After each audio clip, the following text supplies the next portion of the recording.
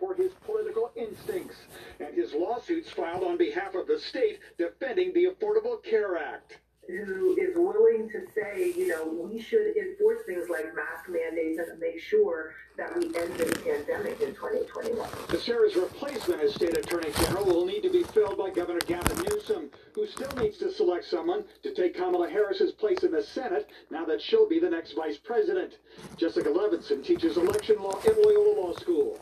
I do think that Governor Newsom will pick people of color for those two very important positions. And I think he really cares deeply about diversity. The leading candidate for Harris's position is Secretary of State Alex Padilla, a longtime Newsom ally, which means Newsom would also need to appoint someone to take his position.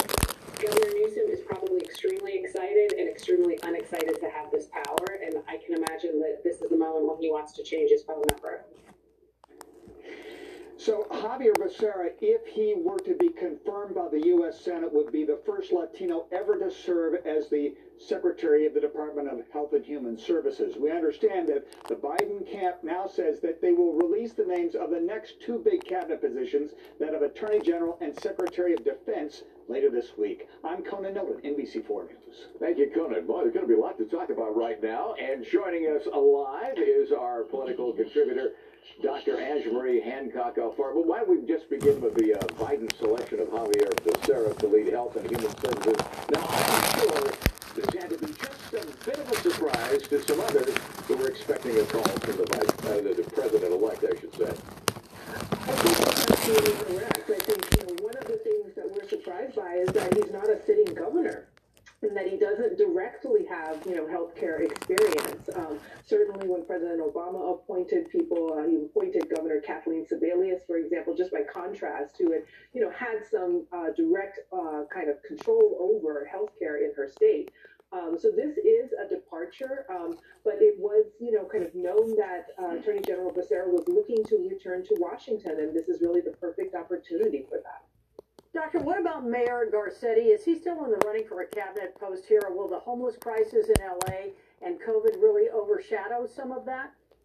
I think there are a number of challenges, even as big as Los Angeles is. I think it's very difficult to appoint a mayor to a cabinet position in this particular context. So I'm certain that he's still under consideration because he has been so close to President-elect Biden and was an early supporter. But it's going to be very difficult to overlook some other things in order to give him that appointment. What do you think Governor Newsom is actually looking for in a candidate, a replacement for Kamala Harris in that Senate seat? I think a couple of things.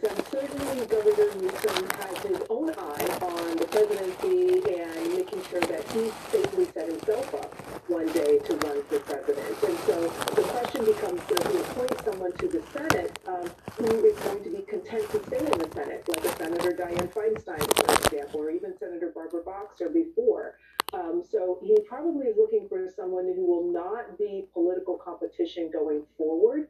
And of course, that's the backstory political calculus. Forward thinking, he would say he does believe and care about diversity and wanting to make sure he appoints the best qualified person. There's been a lot of talk about Mayor Pete Buttigieg, and a place that he might have in this administration. Can you speak to that at all?